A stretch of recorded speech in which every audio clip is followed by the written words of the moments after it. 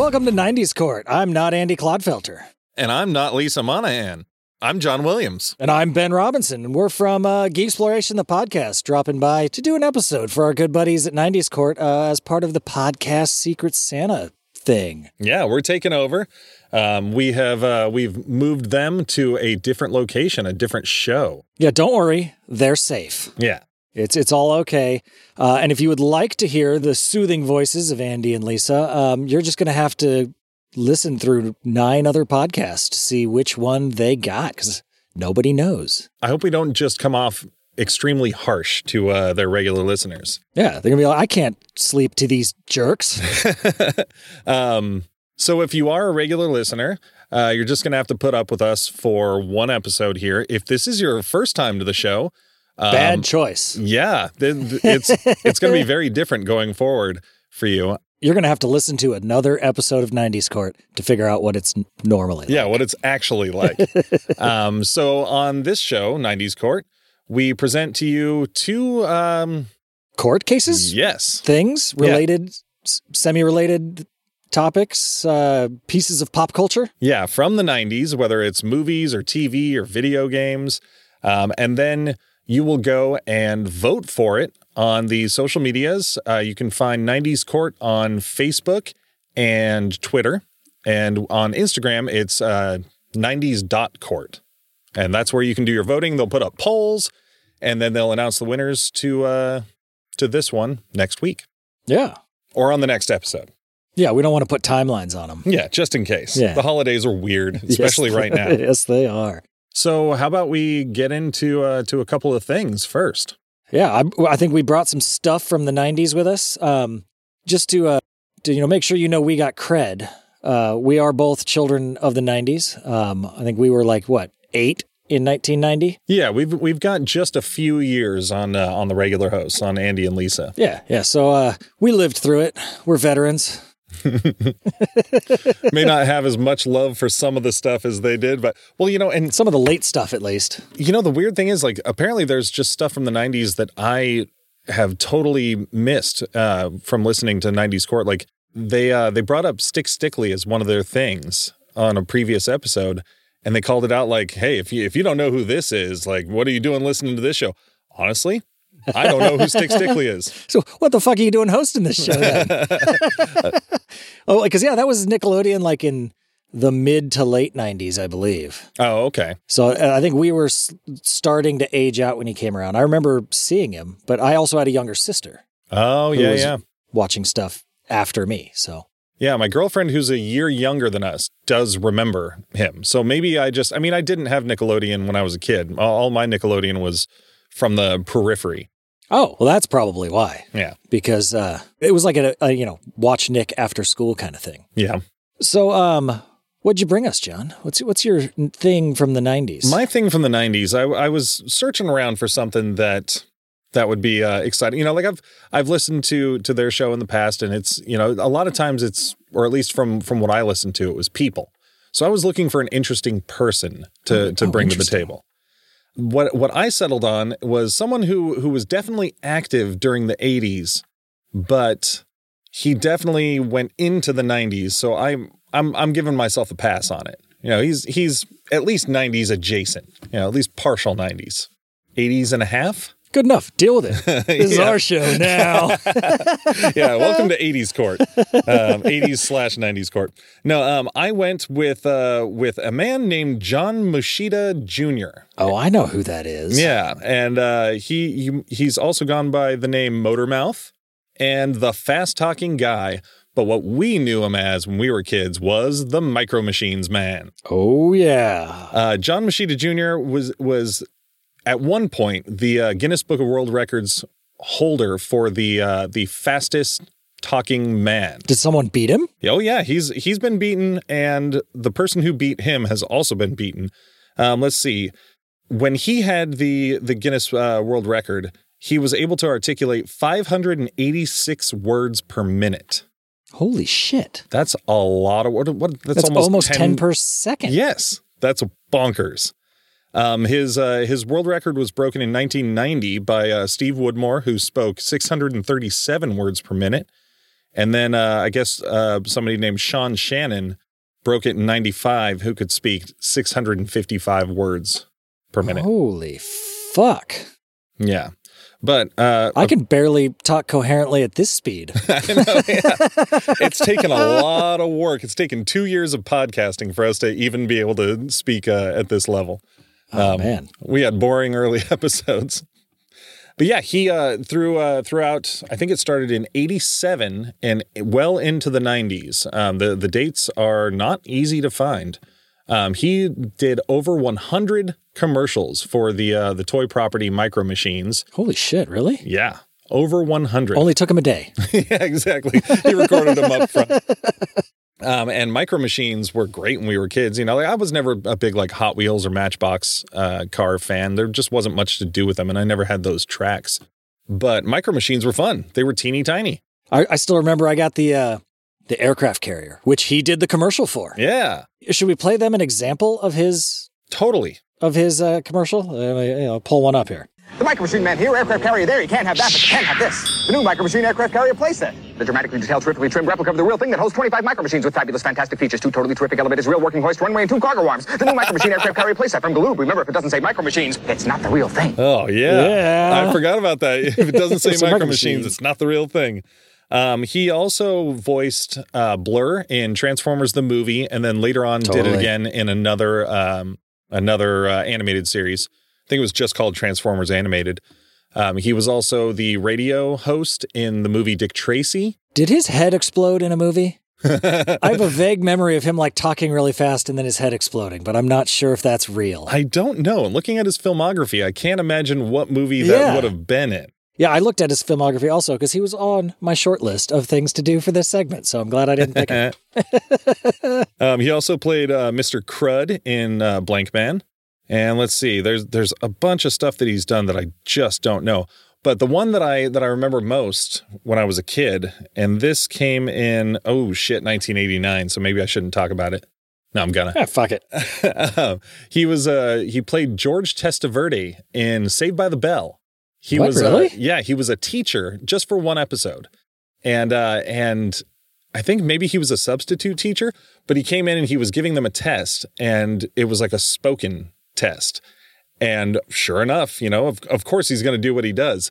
So he's like, he's a normal guy. Like, hey, let's take this test. And as soon as he starts the clock, he just goes into turbo speed. And I think they like cranked the cameras up, like ran the cameras in hyper speed and played some music while everyone's trying to like keep up to his test giving, writing down the Yeah. answers. So he to me is very 90s. Oh, yeah. I loved Micro Machines. I got that aircraft carrier, and I remember being super stoked about it and then really disappointed that it didn't float. Because, of course, it didn't float. It had, like, doors on the lower level. Like, it wasn't watertight.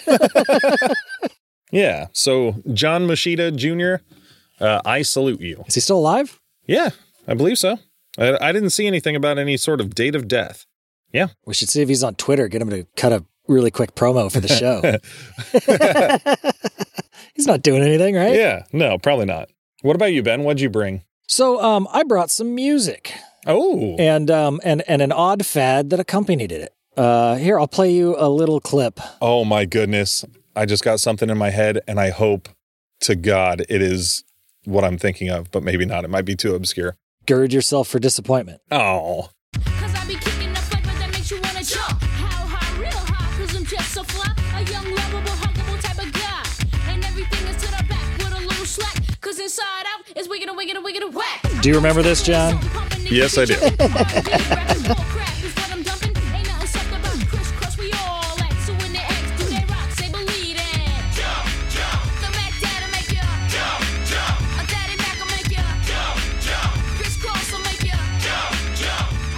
So, for anyone uninitiated, this is the phenomenal hip-hop group Criss Cross, who in 1992 came out with their single, Jump. These were two kids, essentially. I remember this when I was a kid because they were like 2 years older than us. Yeah. And that song was number 1 on the Billboard charts for 8 weeks. I'm not shocked. That song was everywhere, from roller rinks to school to radio. It was everywhere. And you know what? That was exactly what I was thinking. Yeah. I don't know why when you said music. And wait, did you also say something about fashion? No, I just said an odd trend. Oh, yes. I mean, that popped right in my head. Fucking crisscross. Yeah, and so that odd trend I'm talking of, if you're not aware of it, is wearing your fucking clothes backwards. Yeah. I guess they were originally discovered by Jermaine Dupri in Atlanta. Oh, the name sounds familiar. Who is that? He's produced a ton of different people. Oh, okay. He's just a big hip hop producer from the early 90s. I guess they'd been like a hip hop duo since third grade. Like you do. And he saw him in a mall and like, you know, was like, all right, let's cut a demo. And he's like, hey, you know what, you guys? How about you wear your clothes backwards? Let's see how people react. And they reacted positively, I guess. Momentarily positively. I remember in fourth grade wearing my pants backwards to school. No shit. Oh, no. And I was like, this is going to be so cool. It was not as cool as I thought it was going to be. People did not tell me how cool I was. A little bit of the opposite. And got to tell you, putting your jeans on backwards, not super easy. Yeah. Going to the bathroom, I imagine, is also not super easy. Yeah, like the buttons in the back. Yeah, and they're also not meant to sit on you like that. No, they are not. They do not fit well.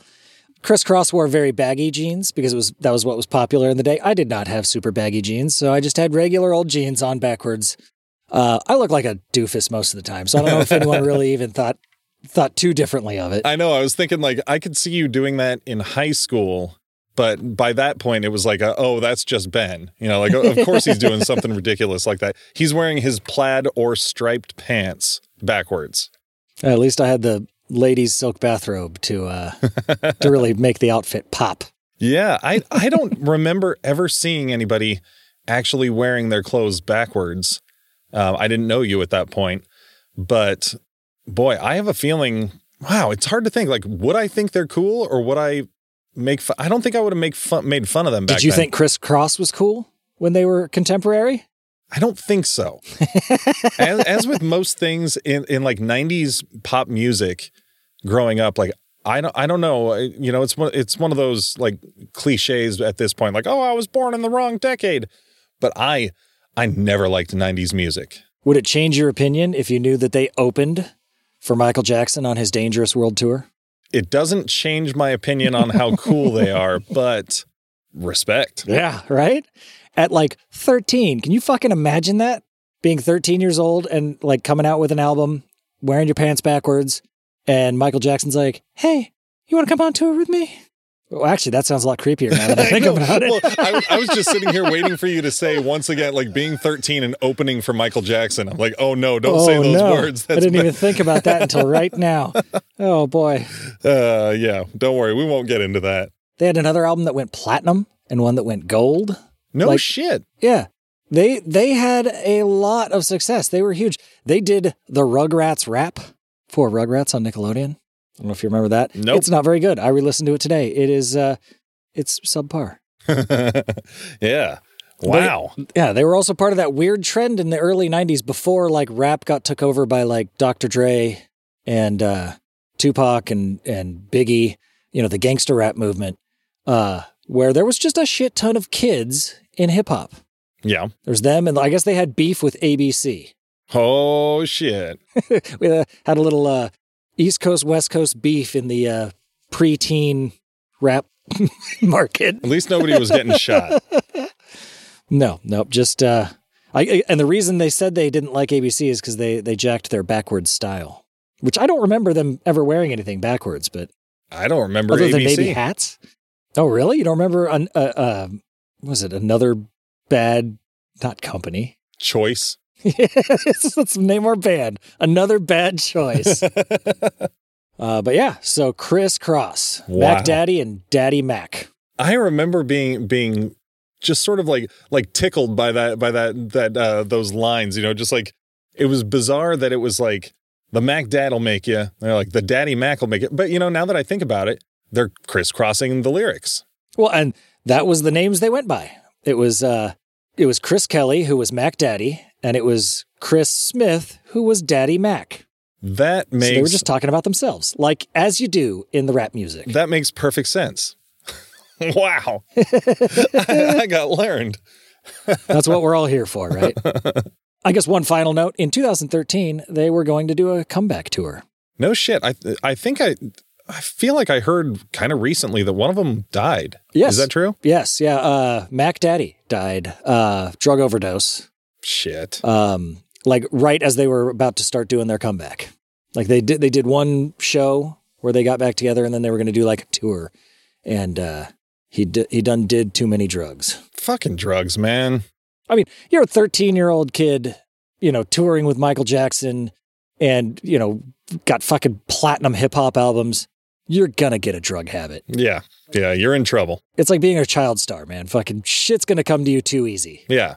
They probably went and hung out with Feldman because he was probably at one of the Michael Jackson shows. And next thing you know, one cocaine orgy later. Ugh. Oh boy. Oh boy. Okay. Well, what do you say? Let's go take a quick little commercial break and then come back and present our court cases. Heck yeah. Let's do it. Welcome to Geek Exploration, the podcast. I'm John Williams. And I'm Ben Robinson. Do you like time travel? Movies. Video games? Comics. Sci-fi? Cartoons. Or how about action figures? Well, so do we. Every episode, we pick a topic from the geekosphere and have a little chat about it. So if you've been waiting for a groundbreaking podcast that does all of this and more, you might have what it takes to be a Geek Explorer. Come join us every other Tuesday for a fresh installment of Geek Exploration, the podcast. You can find us at geeksplorationpodcast.com or any reputable podcatcher, and likely a few unreputable ones. And we're back. Yeah. So I guess we should go ahead and reveal the poll results from the last episode's poll, which was 90s sitcoms, Dinosaurs versus Home Improvement. Yeah, they gave us the keys to the castle, so we have all of the results as well. The fools. It was 100% dinosaurs across the board. Yeah, I voted dinosaurs, so dinosaurs won. Suck it. So what do we got, Ben? Did you vote dinosaurs? I did not. You voted Home Improvement, or you just didn't vote? I did not vote. Which one would you have voted for, John? Home Improvement. Yeah? Yeah, I think I like the creativity of dinosaurs and the suits and stuff better, but that fucking baby Sinclair just drove me up the wall. I hate that thing so much. No amount of bad child acting or ha ha ha ha ha could annoy me as much as baby Sinclair. Yeah, Home Improvement definitely had better writing. Yeah. And honestly, it was probably the better show, but I can't vote against Jim Henson. Just can't bring myself to do it. All right. So the poll results on Facebook, it was 64.5 to 35.5% in favor of Home Improvement.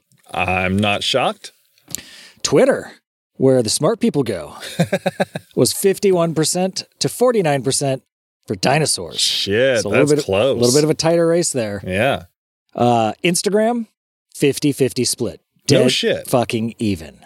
Wow. Yeah. So since there isn't there isn't a winner between the three of them combined, if you total up all of the numbers, it was 55% for the win to Home Improvement. Yep. As it should be. I imagine at least half the people voting for dinosaurs were just remembered dinosaurs from looking cool or something. Like, do people really hate Home Improvement? Like, do people actually think that Dinosaurs is better than Home Improvement? I think there's a lot of people that don't really like Tim Allen. Oh, there is that. Yeah. And he's the star of the show. So, I mean, I would imagine that there's some people that are like, oh, fucking, I'm done with Tim Allen and would rather vote for animatronic dinosaurs. Or not quite animatronic. Well, facially animatronic. Yeah. Yeah, well, depending on the dinosaur, like the grandma, I'm pretty sure was like fully animatronic. Oh, yeah, because she just sits there. And the baby as well. I don't think they put a baby in that costume. Well, I mean, I imagine it's like puppeteer. Well, yeah, it's Henson, so. Yeah. Yeah, and I mean, I got a feeling a lot more people have seen Home Improvement than have seen Dinosaurs. I think it spent a lot more time in syndication than Dinosaurs did. Yeah, and on the air altogether on its first run. Like Dinosaurs ran for like 3 years, I think. Yeah, 3 or 4 years. Something like 4 seasons. And Home Improvement was like 7 or 8. Yeah. We got to watch those kids grow up. Oh, Jonathan Taylor Thomas. Swoon. I was so happy that that Lisa and Andy brought up the episode where Mark went goth. That one always sticks out to me. That was such a hilarious episode. But I guess it's time to get into our cases. Hey, John, something just came across my desk. Ba-da, ba-ba-da. Ba-da. Yeah, so we got a court case here to try, and I think it's going to be pretty lopsided myself. I agree. We are doing a couple Kevin Costner flicks. Yeah, Costner v. Costner. It's a Costner off. Yeah, well, that was a movie, right? Costner v. Costner? Yeah. Composed by the Russian composer Costnerov. Yeah, Kevin Costner was a fixture of the 90s, I would say. He was the 90s, like him and Mel. Yeah. Like they ruled the 90s. Absolutely. Like, I guarantee you, if you grew up in the 90s like we did, Kevin Costner was on your mom's like short list for the, infidelity exceptions. Oh, my mom loved Kevin Costner. Holy shit. All of your moms would have fucked Kevin Costner without a second thought. And so we figured, if he was good enough for your mom, he's good enough for us. Solid argument. They're both winners. And so we are pitting Waterworld against Dances with Wolves. Yeah.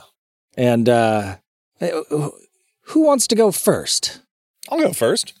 So Waterworld is a movie from 1995 directed by Kevin Reynolds, who was reteaming with Kevin Costner after they did Robin Hood, Prince of Thieves together. That's a good flick. Yeah, and when you find that out, you see some of the similarities in the way certain like action segments are shot. It was an interesting little link. Lots of swinging from things. Yeah, they both like to do that. They were reteaming after having kind of a falling out with Robin Hood, Prince of Thieves. Like, I guess they were buddies before that, but they had a bit of a clash in this one that did not stop with Waterworld, with Kevin Reynolds reportedly walking off the picture, saying that Kevin Costner should just direct all the movies himself because then he could work with his favorite actor and his favorite director. I love that line so much. And he may have actually finished the picture and then just said he'd never work with him again.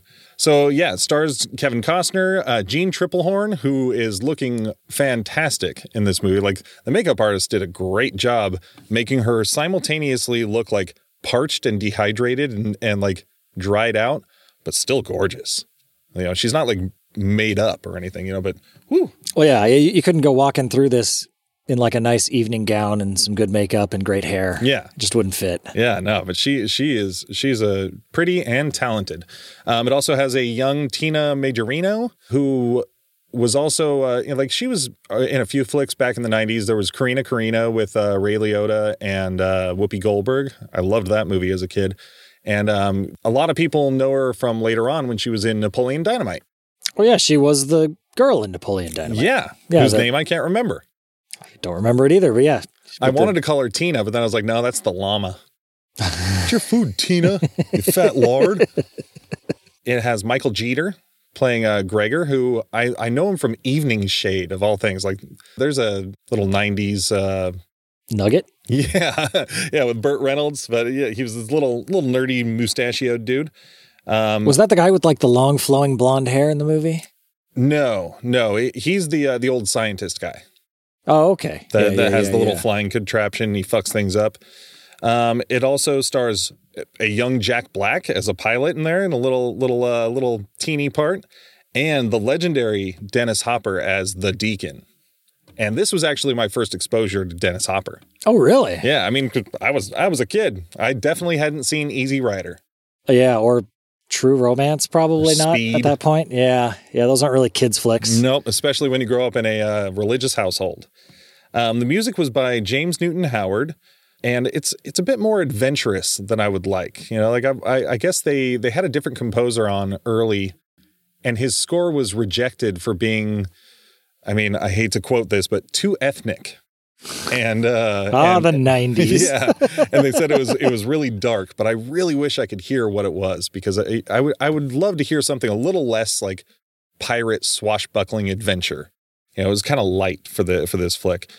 And I guess I can't pass up saying the production designer was Dennis Gassner, because boy, did he have a humongous task ahead of him, and a lot of money was thrown into this, and he made it happen. You know, it was, at the time, it was the most expensive movie ever made. Holy, well, how much did it cost to make? It ended up ballooning to $235 million, I believe, which nowadays is just like, it's a Marvel movie. Yeah, this is Endgame. This movie is not. No. So the opening to this movie, the opening narration says it all.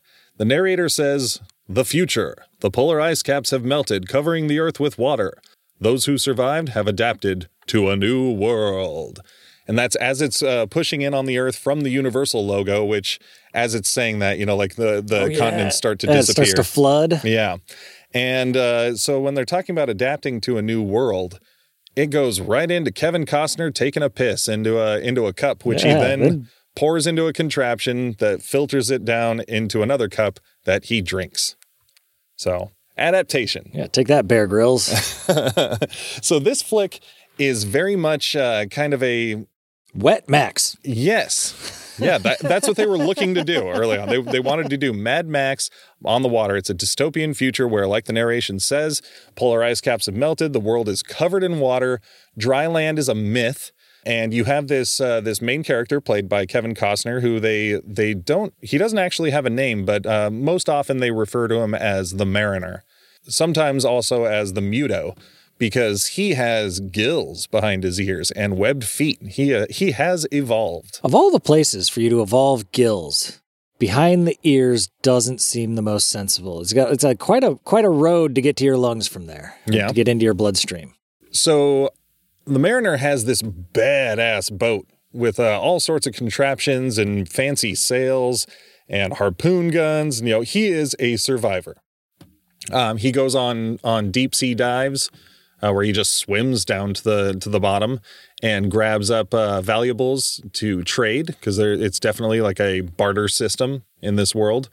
Yeah, you got to get your chits. Yeah, and he gets dirt, which it's super rare. So, I mean, what the use for the dirt is, I'm not sure. Rubbing on their faces, I think, because everyone was very dirty for a society that lives on water. Yeah. Sunscreen? I guess it'd probably be a fairly effective sunscreen. No shit. The sun would be an oppressive fucking monster if you lived on the ocean all the time. Yeah, if mud can protect you from the predator, then it stands to reason that you can try to protect yourself from the sun. Yeah, the too. predator, the sun, they're nearly the same character. Yeah, they're both out to kill you if you're not careful or resourceful. So in his adventures, he runs across a woman and a young child who are living at what's called the Atoll, which is a humongous, like 1/4-mile long set they had to build in the ocean, and it cost about $22 million to build. It actually floated too, right? Yeah. It was like an actual floating thing. It was a practical set. That's fucking nuts. And I'm pretty sure, at least at the time, that was like the largest. No, it couldn't have been the largest set altogether, but maybe the largest. Well, floating definitely one. Definitely For the sure. largest on the water set. So he's in there trading, and he runs across this woman and this child who the legend says this tattoo on the child's back is a map to dry land. Then you have the asshole characters led by Dennis Hopper's Deacon, called the Smokers, who are even dirtier, and everything they do pollutes stuff.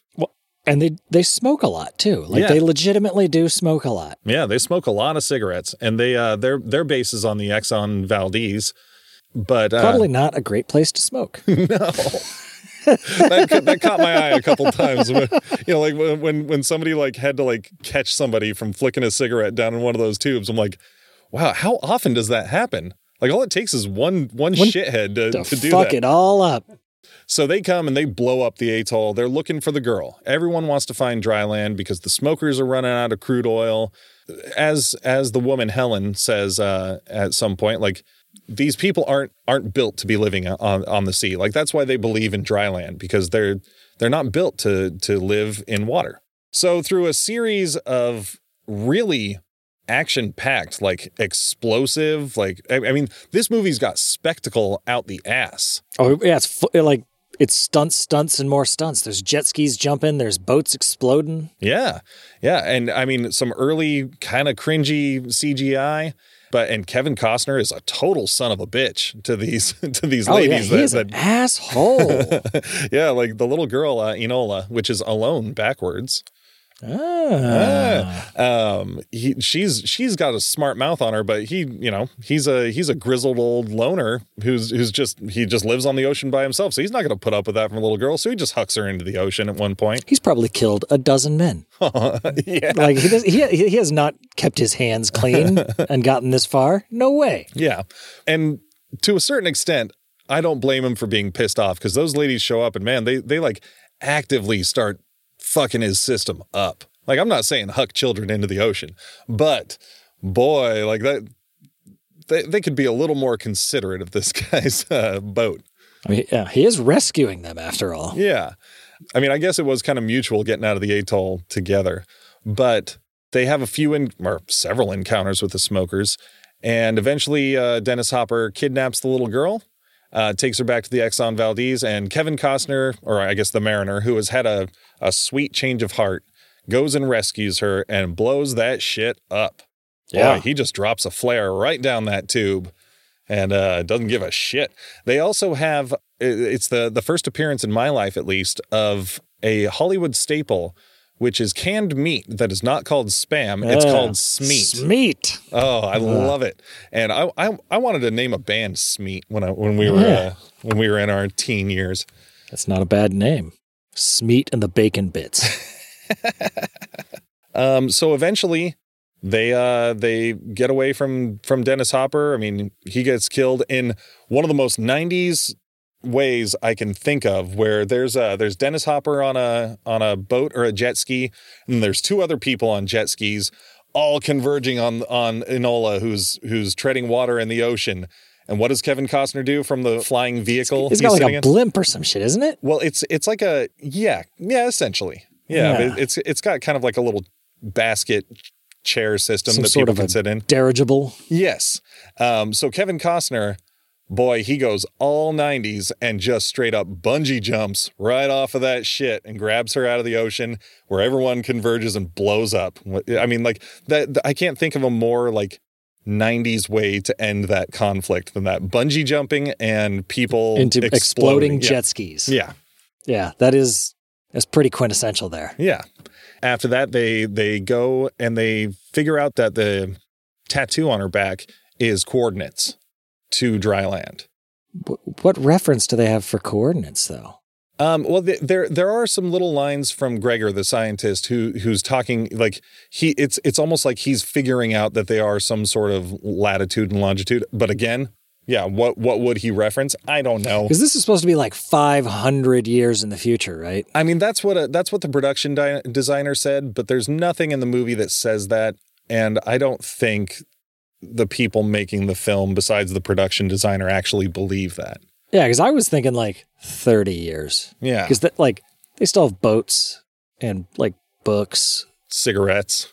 Yeah. Like they wouldn't have that after 500 years. No. No freaking way. We wouldn't make it that long either. No, Go definitely not. extinct way fucking before that. Yeah, especially with giant CGI beasts in the ocean Yeah, that they I forgot only about show those. very briefly for like a second as it chomps on Kevin Costner. And then there's an explosion, and then they've got meat to eat on his boat. But the coordinates on her back are actually, I can't remember if they were Chinese or Japanese number symbols, but the latitude and longitude points to Mount Everest. Well, that makes sense. Yeah. That should still be poking out of the ocean somewhere, I don't think we have that much water on Earth. No, I read somewhere that it would apparently only rise like a couple hundred feet if the polar ice caps melted. Yeah, we'd still have lots of land left. But I thought that was cool that they actually cared to make that detail, that it was Everest, but it had become like a tropical paradise. Because this was all filmed in Hawaii. Yeah, that's close to Everest. Yeah. Well. personally, I fucking love this movie. Like, I was so stoked. I watched the trailer with my kid and I was like, oh, I'm so glad that I get to watch this movie as homework. I'm one of 2 people in the world that I know that unabashedly love this flick. I remember enjoying it a lot when I was younger. I did not get a chance to go back and watch it as I was busy watching many hours of my own movie. Yeah. But I remember enjoying it, and like I remember watching the show at Universal Studios and thinking it was fucking awesome. So Yeah. But it was pretty universally panned. Like, it is not thought of as a good movie. Yeah, no. And I mean, just a quick bit of trivia. The character of the Deacon, who I can't imagine anybody but Dennis Hopper playing. Like, Perfect role for him. He's so eccentric and so entertaining. Like, I mean, my favorite line in the movie, I can't repeat these days because it's politically incorrect, but you know, just listen to what he yells at Kevin Costner when Kevin Costner's on the bridge of the boat. But apparently that role was turned down by none other than Sam Jackson, who chose to be in Die Hard with a Vengeance instead, as well as Gene Hackman, James Caan, and Gary Oldman. Gary Oldman would have done a good job. Yeah. Gary Oldman does a good job on everything, though. Yeah, So. Hackman and James Caan would have taken it too seriously. They would have been more stoic. I mean, like, there's a real sense of humor to the Deacon, but not in a like, I'm cracking jokes. Like, Not in a Lex Luthor way. yeah, the Deacon in the movie, like, he's got like this little thing where he gives 2 people the choice to give him information, and the one who does it survives. And like, you know, of course they're both going to die, but in one of them, you know, this guy's just like, wait, but you said I got to live. And he's like, oh, did I say that? And he's like, yeah. And he looks at his guys, are like, yeah, you said that. He's like, oh, okay, I forgot, or something like that, and just like walks away. And you're like, okay, that's the type of person we're dealing. Like, he's not sadistic. Oh, he's flippant as fuck, though. That guy doesn't give any fucks. Yeah. I like the scene with his eyeball where he's like, how's it look? And they're like, yeah, it's fine. Yeah. And then he asks the kid, and he's like, it looks like shit. And he's like, see, that's why I love kids. No guile. And then he looks in the mirror and says, it does look like shit. I'm glad you brought that up. I forgot to make a note of that. And then another thing is Kevin Costner is a dedicated motherfucker, because he actually, or reportedly, sunk $22 million of his own money into making this movie. Like, and he was super involved from the beginning with, like, I mean, I guess because of him and studio demands, or I don't know, not interference, but just like, you know, preference maybe from them, but they Fear for losing a lot of money? well, apparently there were 36 different drafts of the script written. Oh, boy. Yeah. That's how long it took them to put this together. And this is the one they landed on, huh? And apparently he was on set 6 days a week and a total of 157 days. Like, he was On the involved. water. Yeah. Yeah, doing anything on water is expensive and dangerous. Yeah. Apparently they talked to Spielberg ahead of time about, you know, try to get advice for shooting on the water. And his advice was, don't shoot on the water, on the open water at least. Like, go to a tank.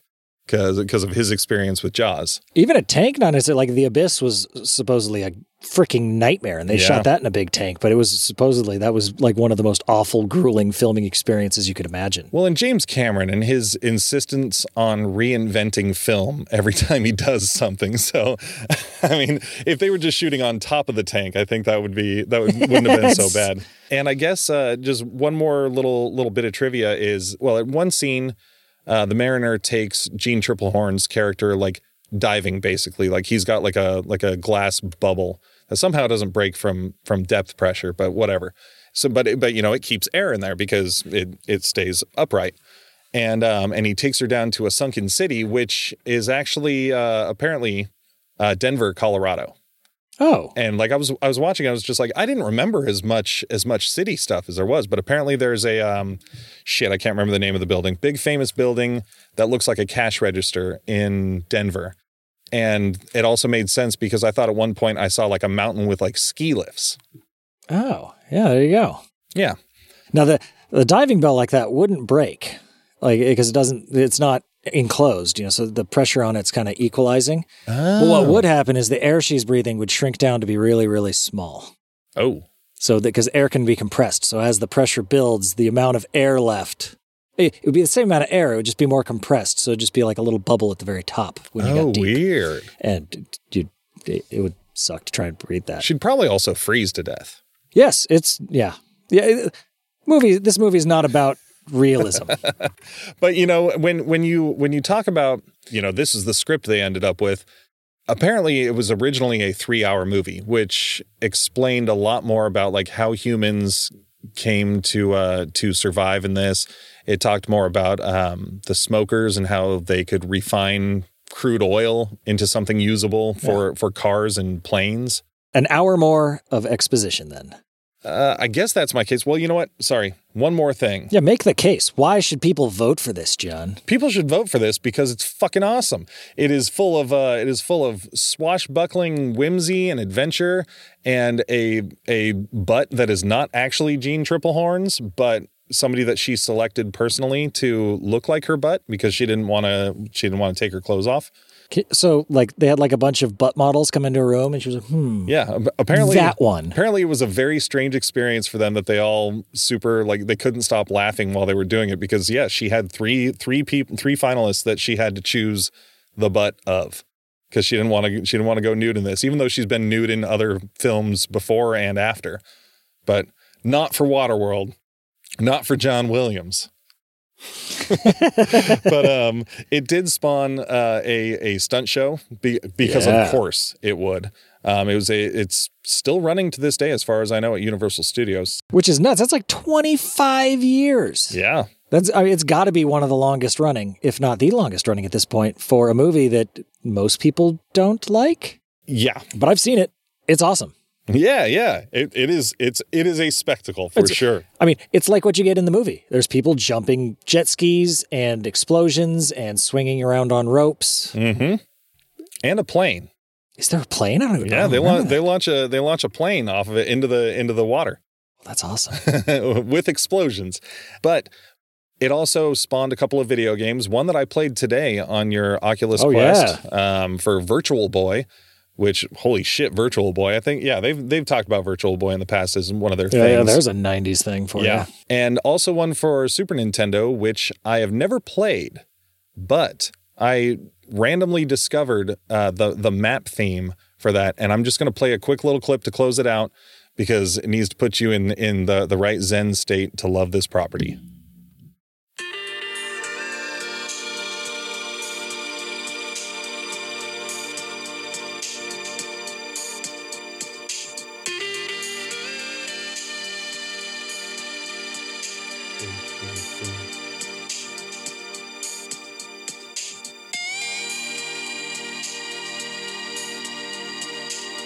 Oh, yeah. Sounds like some high-paced action. Oh, dude. The thing is, like, I'm wondering how close that is to the original soundtrack or something. Because, like, I think about, like, if that was playing with the opening narration, like the polar ice caps have melted or something, like, man, that would put me in such a zone. Like that's. I don't know if it'd be the right zone. Like that'd be the sexiest world catastrophe ever.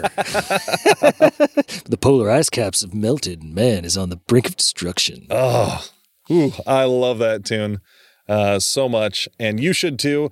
And if you don't love this movie, go back and watch it again, and you can figure out exactly why you were incorrect in your current opinion.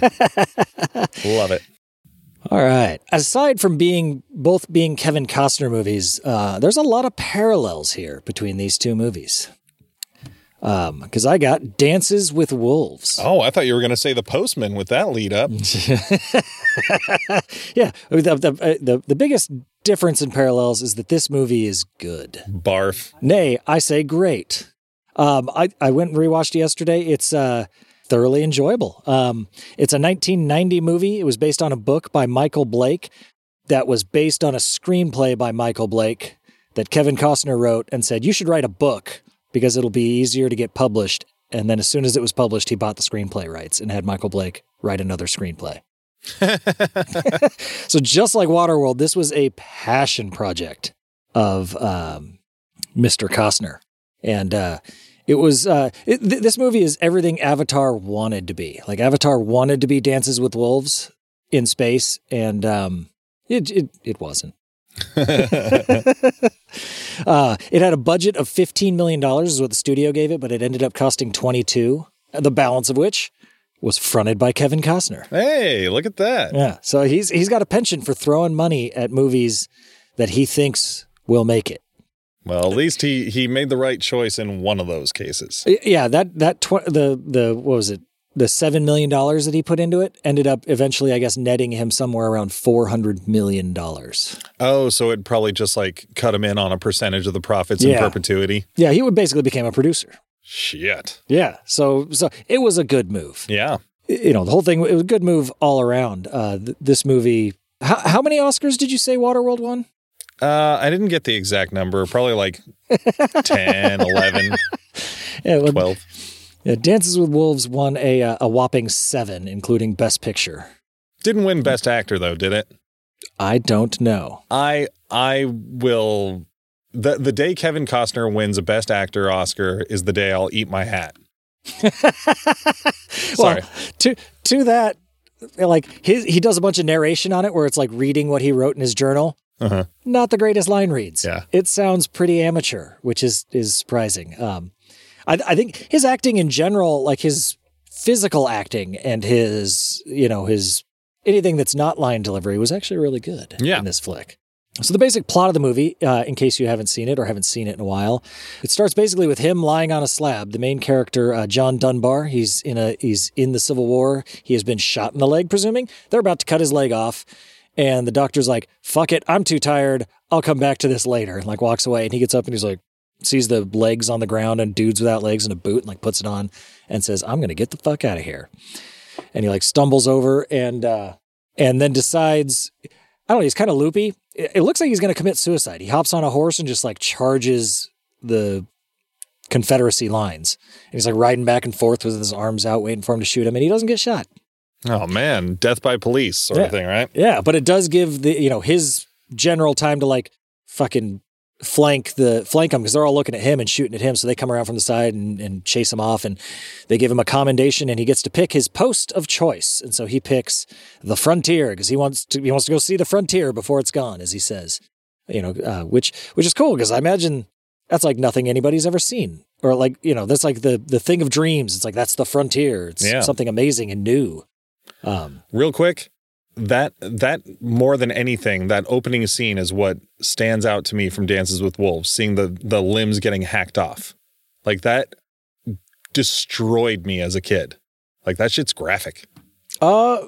Or at least, my memory has built it into being graphic. No, and it's not too bad. Like they don't actually cut anyone's legs off. Like they're only about to. Really? I could have sworn there was at least one or two that they actually did hack. Maybe in the director's cut. So, shit. The base of this movie is 3 hours, just over 3 hours long, and there's a 4-hour director's cut. And the initial first cut that they did on it was 5.5 hours. Gross. And the studio was like, "Fuck no, cut that down." Glory's definitely got a gory ass fucking leg cutting scene. Oh, that very well could be because my dad loved that movie too. That's a good movie as well. That was the one rated R movie we had in our house. Yeah, that's a bitchin' movie. So anyway, he heads out to the Dakota Territories and meets for no reason in particular, super crazy, like commanding officer. I'm not sure what, I guess that was just in the book, but I don't, like he meets this guy and he's like eating and he's all like weird and he's just being bizarre and like calling him Sir Knight and stuff, and like scribbles this thing, sends him out. Like as he's leaving, he like stands up and he goes, Sir Knight, I've pissed my pants and there's nothing anyone can do about it. And I'm just like, what the fuck is going on? He really loves that he's out in the frontier. Yeah. Well, yeah, he seems to hate it because he shoots himself in the head directly after that as he's leaving. Oh, never mind. And no idea why that was in the movie. That's like the only real like non sequitur that's like, okay, why? I guess maybe just to explain why he was sending him out to this little shithole outpost where there's nobody there, and he spends what seems like a year or so by himself. Maybe in the director's cut, there's a scene where Kevin Costner pisses his own pants. Yeah. And that's why. But so basically he goes out to this little shithole thing out at the very edge of the frontier, and he starts, he has some encounters with the local natives, the Lakota Sioux. And they basically slowly builds a rapport with them. They start trading a little bit. He goes out on a buffalo hunt with them. and ends up, marrying, kind of basically becoming part of the tribe and marrying this lady that was there. Like in Avatar. Yes, exactly like in Avatar. I don't know why Kevin Costner is copying James Cameron like this. But, but they're about to like leave and he's like, oh, fuck, I forgot my journal at the place. If anyone finds that, they'll like be able to track us down. And so he goes and he runs and when he gets back there, there's a bunch of troops, but he's in the full getup and he comes back and they, basically take him prisoner and say, he's a traitor and they're going to hang him. And his Sioux friends come and rescue him in some pretty cool fight scenes. And they take him up. He goes to the place and he's like, hey, guys, I got to leave. They're going to hunt me and it's going to fuck your lives up and I got to go. And they part ways and the movie is over. Oh, no shit. Yeah. Man. There must be a lot more. There must be a lot of scenes of like the him learning about the tribe and becoming a part of them. That is 2.5 hours of the movie. Like it's bookended on either side with like 15, 20 minutes of beginning and end. And the whole middle is him getting to know them and basically building trust and building all the characters and it's good. It's good character development. There's a lot of long sweeping shots of the prairie and like people like walking on the horizon and doing shit like that. Yeah. It's beautiful. Looks great. Cinematography is wonderful. It's not CGI. Yeah. And for all your moms, it's got a lot of Kevin Costner's butt.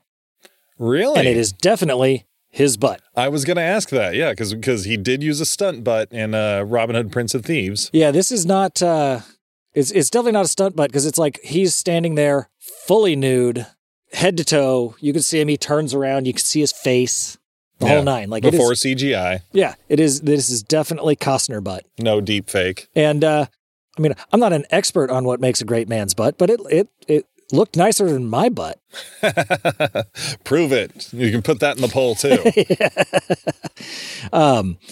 And it's a sprawling epic. It's like a Western. It is a Western, definitely, but it's not a Western. It's not like, it doesn't fit all the same Western tropes. It's not a spaghetti Western. Yeah. Like your hero's not, some grizzled, cowboy riding the prairie. The Indians aren't the bad guys.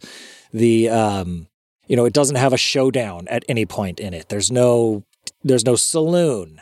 This is out on the frontier. And it has, I think, what's probably the first like really nuanced depiction of Native Americans, where where it treats them as like full human beings. And they actually tried really, really hard on this movie to make it historically accurate. Mm-hmm. And to properly like represent their culture and yeah, like they not brought in be stereotypes. Like all of the language, all of the native language they speak in it is actual Lakota Sioux. Like they brought in a lady called Doris Leadercharge. She's actually in the movie. She's like the chief's wife. Mm-hmm. And she like translated everything and coached everybody on how to talk. And so they're all speaking fairly authentic language for the tribe. And like the costumes were made of real buffalo leather and like everything was as authentic as they could possibly make it. And I guess the Sioux Nation afterwards actually made Kevin Costner an honorary member of the tribe because of his nice and accurate portrayal of them. That's pretty fucking rad. Yeah. So they tried really hard to make it historically accurate for the time and just to look fucking great. It's got this, I think my favorite scene in the movie is the buffalo hunt scene. I don't know if you remember that one at all. No. But they go out and they hunt some buffalo and it is fucking epic. They got 3,500 buffalo, real buffalo. That's a lot of buffalo. Yeah, and spent 8 days doing 5 stampedes because I guess like once you get buffalo running, they don't stop. So they'll run up to like 10 miles. And so they would just chase alongside these buffalo as they were stampeding, shooting shots. and I guess at one point Costner fell off his horse in the middle of the stampede and they were like, "Oh fuck." But he got back out and just got on another horse because he did all of his own riding stunts too. Oh, cool. Riding, on a horse, shooting a gun, so no hands on a horse. And the buffalo, they had a bunch of, they had a bunch of Native Americans riding bareback on horses, shooting fake arrows at buffalo. And like they've got scenes like where they're, where they're shots where they're taking buffalo down. And I guess they made like big, they made a $250,000 animatronic buffalo covered in buffalo skin for the scenes where it falls, where they're killing buffalo. Where it topples with an arrow in it. Yeah, because Kevin Costner did not want any of the buffalo hurt. And it looks legit. When I was watching it, I was like, so did they just kill real buffalo for this? Because they got a lot of them. They could drop a few of them, right? And just process them for meat. But no, they didn't. They made fake buffalo for that. Damn. And I guess there's a scene where they come across a bunch of skinned buffalo, and they made a bunch of, prop skinned buffaloes. Models. And someone saw them, was driving by and called the cops, and the cops showed up with, guns drawn because they thought they were poachers. And they were like, no, they're fake, dude. It's cool. Oh. And I guess the final buffalo fact in this buffalo movie that I'm talking about is one of they had 2 trained buffaloes, one of which was owned by Neil Young. Oh, okay. His name I don't remember. It was, Neil Young seems like somebody who would own a buffalo. Wait, he was in Buffalo Springfield. Yeah, well, how could he not own a buffalo? He probably owns a Springfield rifle too.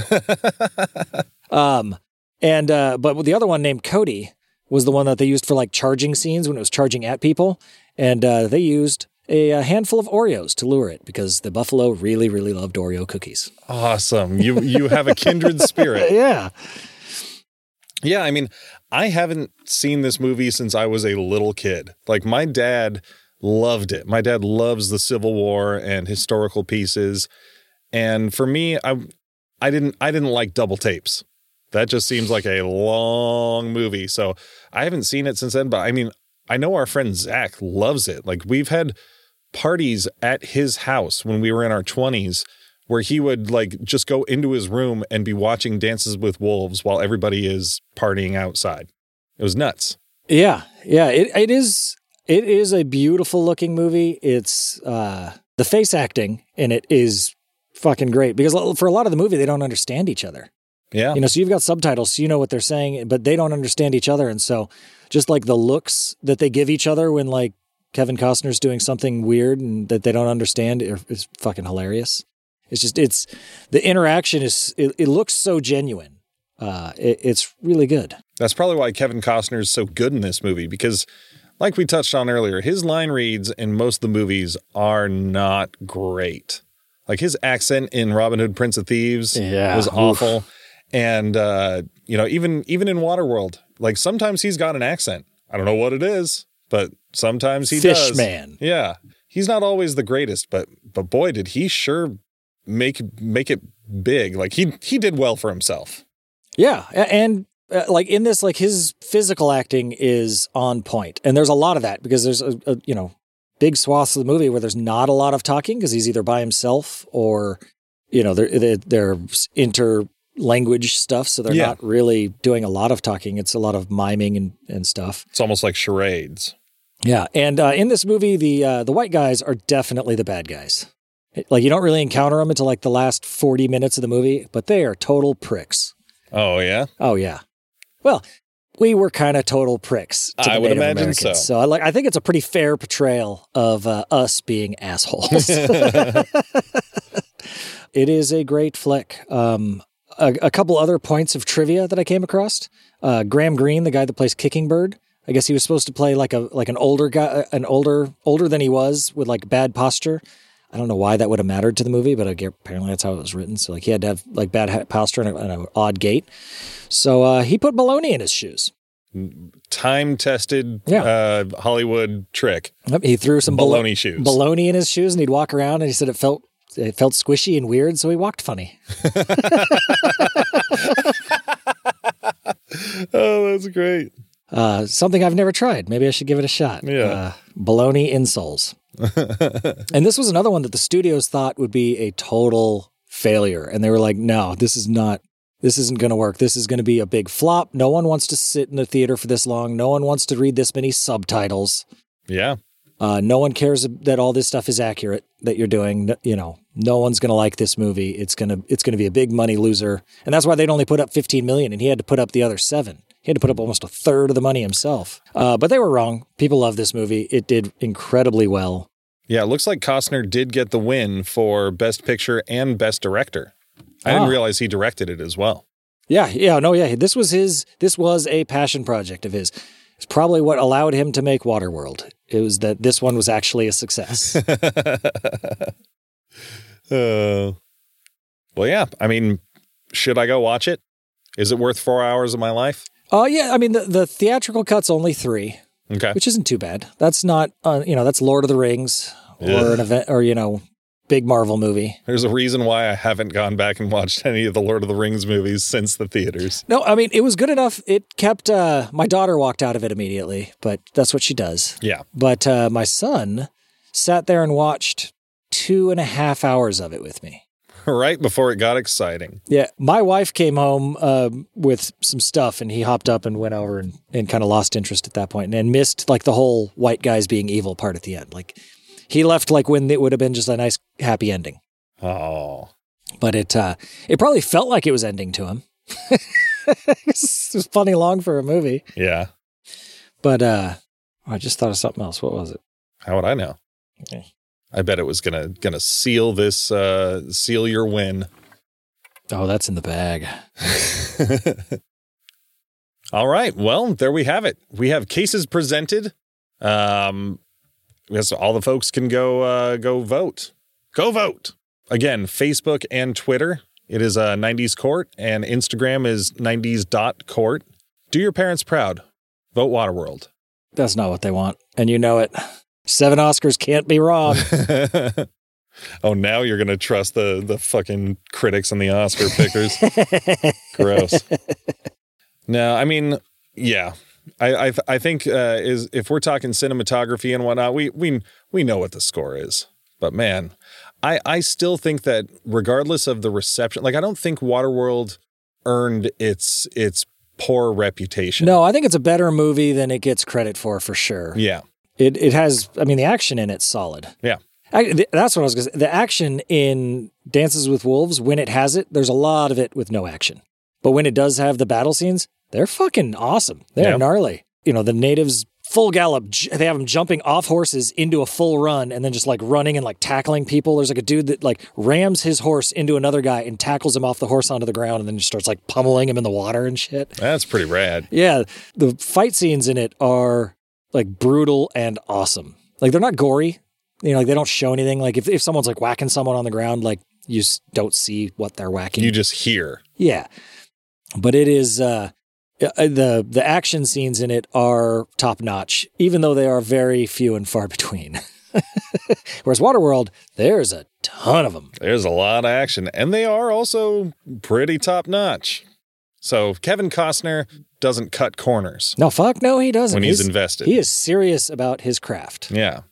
He stopped giving a shit by the time Man of Steel rolled around. He was like, oh yeah, just go ahead and kill me off by letting Superman watch me die. Sorry, that's the wrong show. Speaking of the wrong show, you can hear somebody else on Secret Santa doing our show, Geeksploration, the podcast, where we on a weekly basis we give you geek news, and we also pick a topic and talk about it for a while, whether it's Weird Al or time travel or jetpacks or Ninja Turtles, anything from the general geekosphere. Yeah, and you can come check us out on our spot. If you want to try and find where we hid 90s Court, the other podcasts that you could go out and listen to during this wonderful podcast Secret Santa event would be us. They could have gotten our show. Who knows? Oh, yeah, it's true. The Movie Cellar, Grand Rapidians Play Video Games, Not Suitable for Adults, Suck My Fanfic, Drinkopedia, Featured Creatures, On Second Watch, or The Black Case Diaries. Could be any one of those shows. So you're just going to have to listen to all of them. Go check out Podcast Secret Santa. It's a really cool event that Ben cooked up with a bunch of our podcast friends to just do a switcheroo and have some fun. And I think it's going to be something real special. You, if you're returning listeners, you heard the commercial for it in the last episode, and that was the first time I'd heard it all fully produced and finished and everything. And I was stoked to hear it. And I've known about this event for a while now. Yeah, and all these podcasts are super great. So, like, if you're hunting around to try and find 90s Court and you hear some of their other ones, like, worst case scenario, you hear another awesome podcast doing their best impression of another awesome podcast. It's like, you get a chance to discover 2 podcasts in one. Yeah. And to the regular listeners here that if you think we didn't do an awesome job on this podcast, sorry. Yeah, at us, at GeekSplorePod on Twitter. Tell us how shitty of a job we did. Thanks for having us. Bye, everyone. Stay red.